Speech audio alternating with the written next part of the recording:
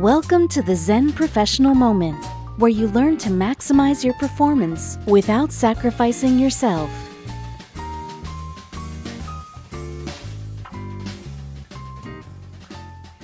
Hello and welcome to the Zen Professional Moment. This is Dan Tricarico, your go-to guy for professional well-being. In this episode, I want to talk about one thing you can do to start your day with less stress and less chaos. You may have heard recently about this Admiral guy who wrote a book about the importance of making your bed every morning. His name was Admiral William H. McRaven, and his book was called Make Your Bed. Talk about truth in advertising. Anyway, that's a great idea, and I highly recommend it, but that's not what I'm here to talk about. I spent virtually the entirety of my 30-year teaching career in the same classroom. I always thought of it as my home away from home. I mean, most teachers move schools or classrooms at least a few times in their career, but for whatever reason, I never did. So some of the things in that classroom, the posters and the pennants and the inspirational quotes and that kind of thing, they stayed on the walls for almost the entirety of that 30 years. So not only did I get used to all of the paraphernalia, but I also got used to all of my habits. And as much as I've loved every minute of teaching, one of those habits was just to leave at the end of the day, no matter what shape my classroom was in. But when I started following this Zen-style minimalist peace and tranquility lifestyle, I made one simple switch that has made a huge difference. And it's very similar to Admiral McRaven's saying, make your bed. My version goes like this: clean your desk.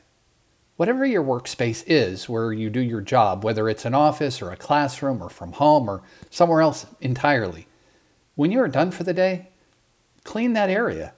Organize it, throw trash away, straighten things out on the desk, put things back where they belong, etc. I didn't think it ever made that much difference, and so I never did it. But I noticed something very interesting.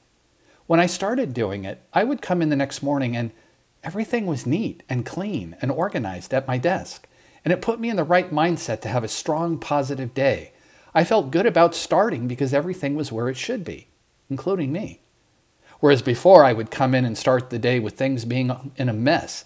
Student papers were strewn all over the place, book towers were dangling precariously over the edge of my desk, and my pens and pencils ended up looking like a game of pickup sticks that nobody was playing.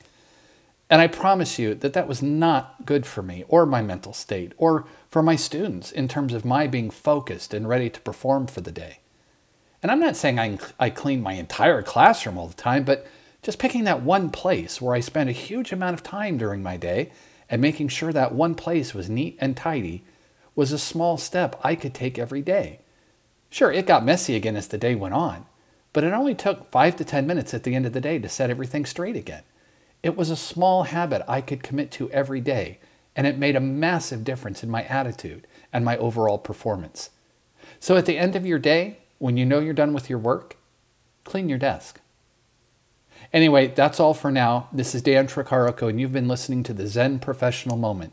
And please remember that you are okay exactly how you are, and you have more power than you think.